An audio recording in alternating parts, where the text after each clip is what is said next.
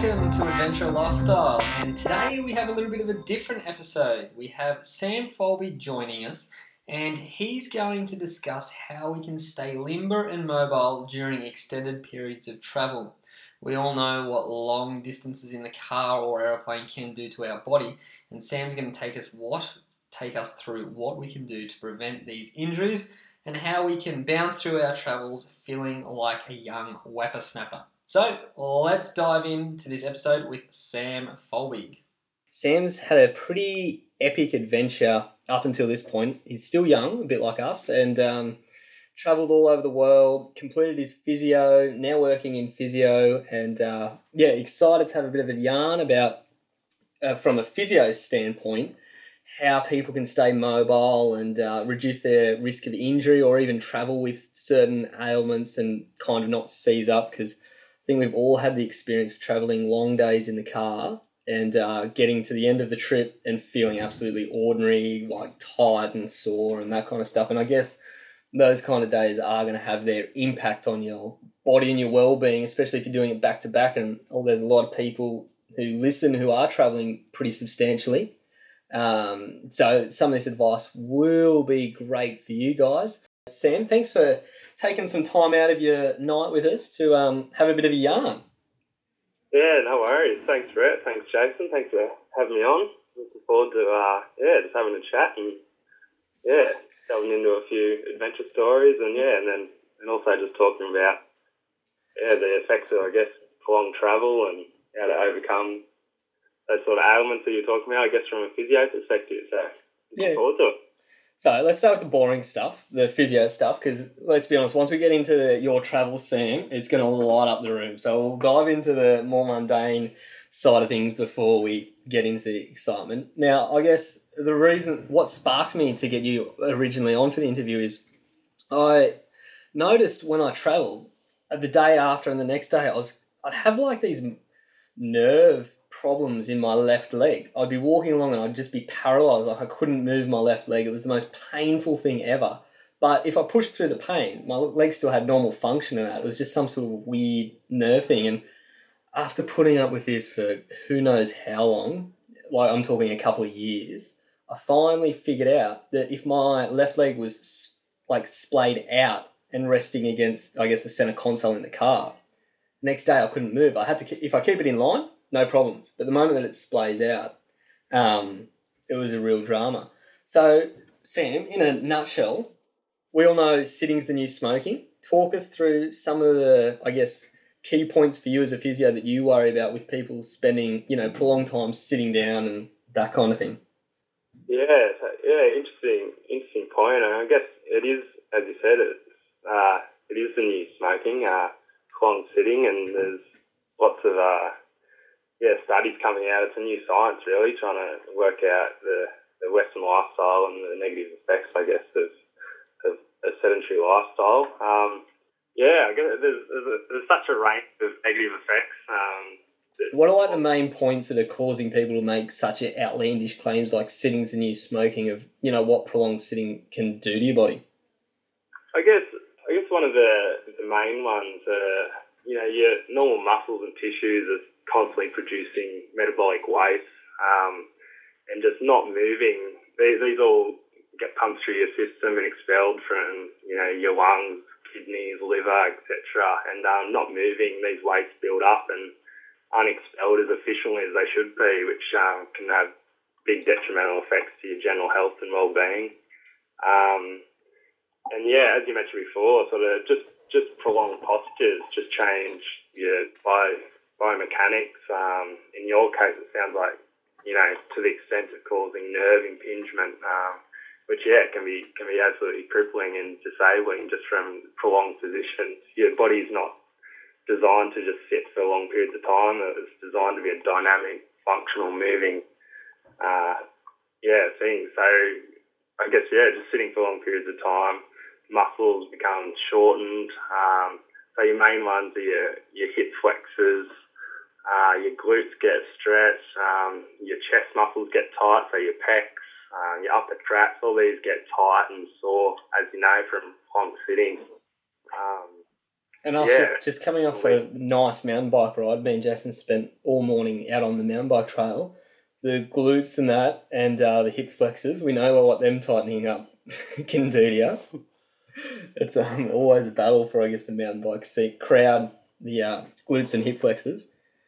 Oh, I lost my train of thought. Sam, for obviously being part of this adventure podcast and obviously the promotion of adventure lifestyle, and we're trying to inspire people to live a more adventurous lifestyle, and to entertain that within people's lives, there's an element of travel they need to do generally before they get to their spot of choice. So there might be a long drive, or there might be a long flight, or whatever. If you could share some pointers for our guests or some of our audiences, what would they be? If we're sitting down for a prolonged period of time, what are some of the practices that we could adopt and our audiences could adopt to avoid, I guess, some of the more negative effects of sitting for longer periods? Interesting point, I guess, and the key is, as I said before, our bodies are designed to just keep moving, it's designed to move, and your body's constantly readjusting, even that you're standing for a long time. You're always constantly adjusting, weight shifting weight, and if you're sitting, even if you're on the couch, you're constantly adjusting. All of a sudden, the comfortable position might be uncomfortable, so you adjust to get comfortable again. The bad effects, I guess, of sitting in a car for a long period of time is you're stuck in that one position. You can't. It's hard to shift weight, and it's hard to, you can't really move your legs because they're stuck on the pedals. You can't shift weight off your backside. Your hands are arms are in the same position. So it can be difficult sitting in a car or in a prolonged position for a long period of time. But there's lots of subtle movements that you can do. Just keep everything moving. You can, you're shifting weight from each glute. You can keep your hips moving. Changing shoulder positions, trying to activate your core muscles, which get weak with prolonged sitting and prolonged postures as well. Those, so you've got your transverse abdominis, multifidus, pelvic floor, all these core muscles. So that's a bit of physio jargon that switch on and stabilise everything. So it stabilises your lumbar spine, stabilises everything. So if these aren't switched on, then everything just becomes weak, and then when you go to move, then everything's unstable, and you're just sort of compounding those negative biomechanical postures that you've developed over that time. So, and what is a prolonged period of time? Are we talking like half an hour, 40 minutes? What do you guys define as a long period of time? It depends, and it's going to vary people to people. I find when I'm travelling, it can have a compounding effect. You might go, an hour's drive might be fine, but then if you're doing that over a long, each day an hour drive, it can build up, or 8 hours. It varies person to person. But I find even on short trips, just constantly, as I said, trying to move, fixing your pelvis position, trying to switch on your core muscles, setting your shoulders back into a nice position. Just trying to keep everything a bit dynamic as you go can help. It's sort of, by the time everything's starting to hurt, it can be a bit too late. Yeah. It's sort of already hurting, and it's hard to sort of stretch those, get everything moving again once that pain's already set in. Does your driving position play a key in all this? Like if you were, say, leaning back too far in the chair, or leaning forward, or lumbar support all the way out or in, like is there things that we can do, not only like the fidgeting kind of movements and the moving around, is there a particular, posture in your chair that can help? So, I guess. So your spine has a natural curvature. So your lumbar spine, the base of your spine has a concave curve, what we call lordosis. What's a concave curve? Is that like a C shape or an S shape or something? Yeah, so I guess if you feel the smallest back, base of the back, curves in towards your stomach, and then as it comes up high up to your thoracic spine, it then curves out and rounds off into your shoulders. So your spine has a normal curvature. So I guess adjusting your seat to sort of help maintain that normal curvature of the spine is definitely going to help with back health and back pain. But I find a lot of people can also get transfixed on this. I need to keep, everything nice and stiff. Need to maintain this perfect posture that everyone sort of drums into you, which can also cause pain, discomfort, because you're rigid and you're locked into this position all the time because you think that's good for you. Yeah. But all those muscles are just still working, like overactive. They're working hard, which then can also lead to fatigue and pain of those muscles as well. So I think just finding a happy medium of, just constantly changing postures. If it's uncomfortable, then change your position. If it's comfortable, stay there for a while until it's uncomfortable and move. Yeah. There's no sort of hard and fast rule as to exactly perfect posture. I think it changes with everyone, and it's trying to just find what suits you. So you'd say it'd be more about sort of listening to your body, being in tune with how you're feeling, and I said adapting accordingly. Yeah, definitely. And if you find that, say, a lumbar roll or something, a bit of back support on your seat helps for you, then fine. If you find that a lumbar roll, causes you a bit of back pain, or it's forcing you into unnatural sort of positions, and, get rid of it. I think, as you said, just sort of being in tune with your body. Your body will tell you, what it likes and what it doesn't like, and so just adapting it to suit. And you obviously have to drive long periods of time, but you just have to make sure that you're, making regular stops, get out, move around, just even if it's just go for a walk, just get everything moving again, have a little stretch. I often just pull over if I'm stopped at a petrol station or something, just go have a lay down, give your back a stretch, give your hip flexors a stretch, and just get everything sort of back moving how it should, and then get back in and go that extra bit. Yeah.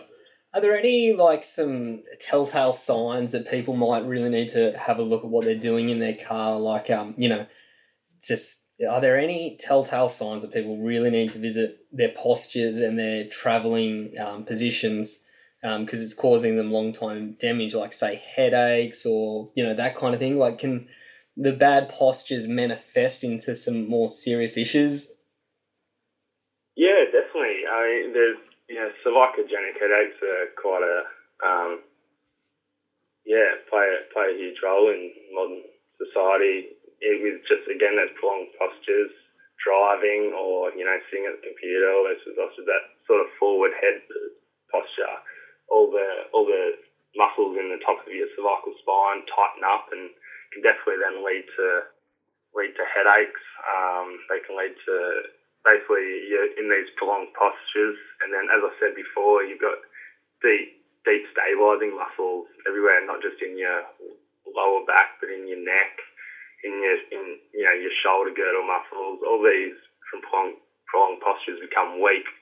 And so then all the big muscle groups have to then overcompensate and switch on to try and compensate for these weak and stabilising muscles.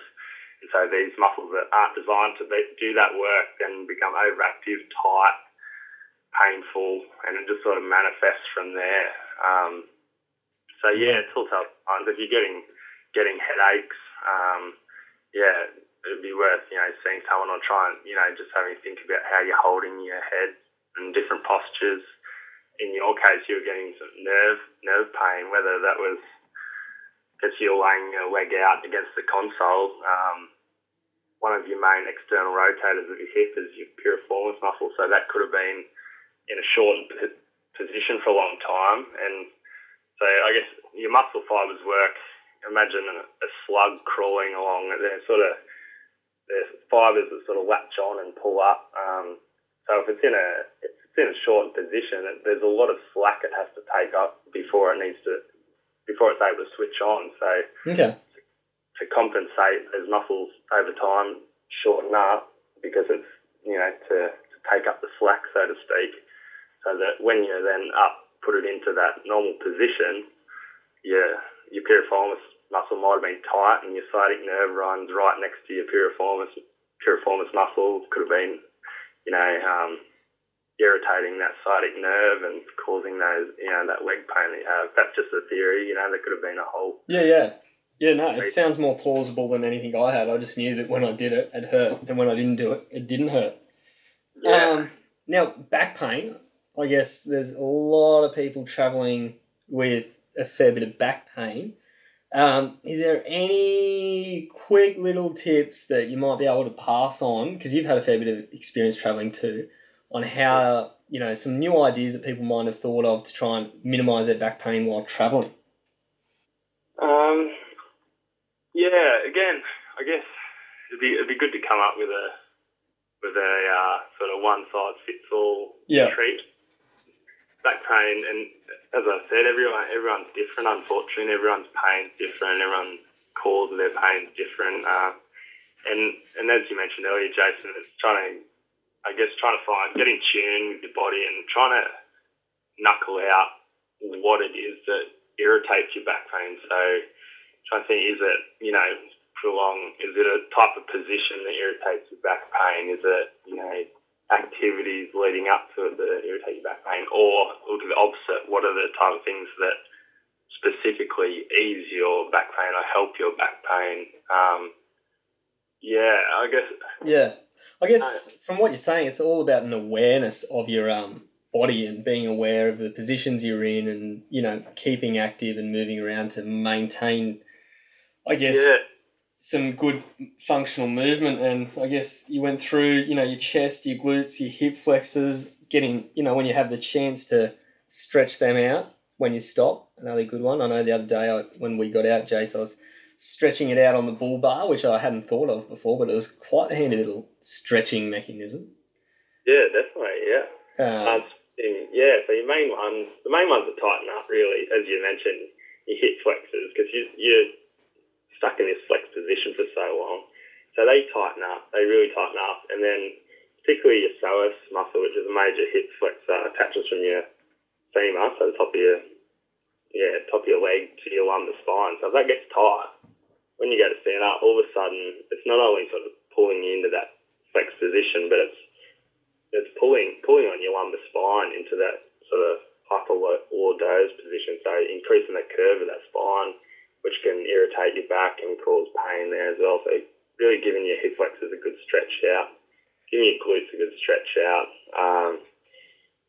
and your chest muscles, giving your pecs a stretch. And I also find sometimes, so sitting on planes or in the car, I often take it wouldn't be a massage ball. I think it was just a ball I bought from a $2 shop, just a firm sort of ball, even a tennis ball or two. I would sometimes take that in the car or sit, and you can just sort of play around, put it behind your back and roll around, give yourself a bit of a massage, find those in tight spots. Yeah. And that strips, you can sit on it and dig into your glutes and your bum muscles. And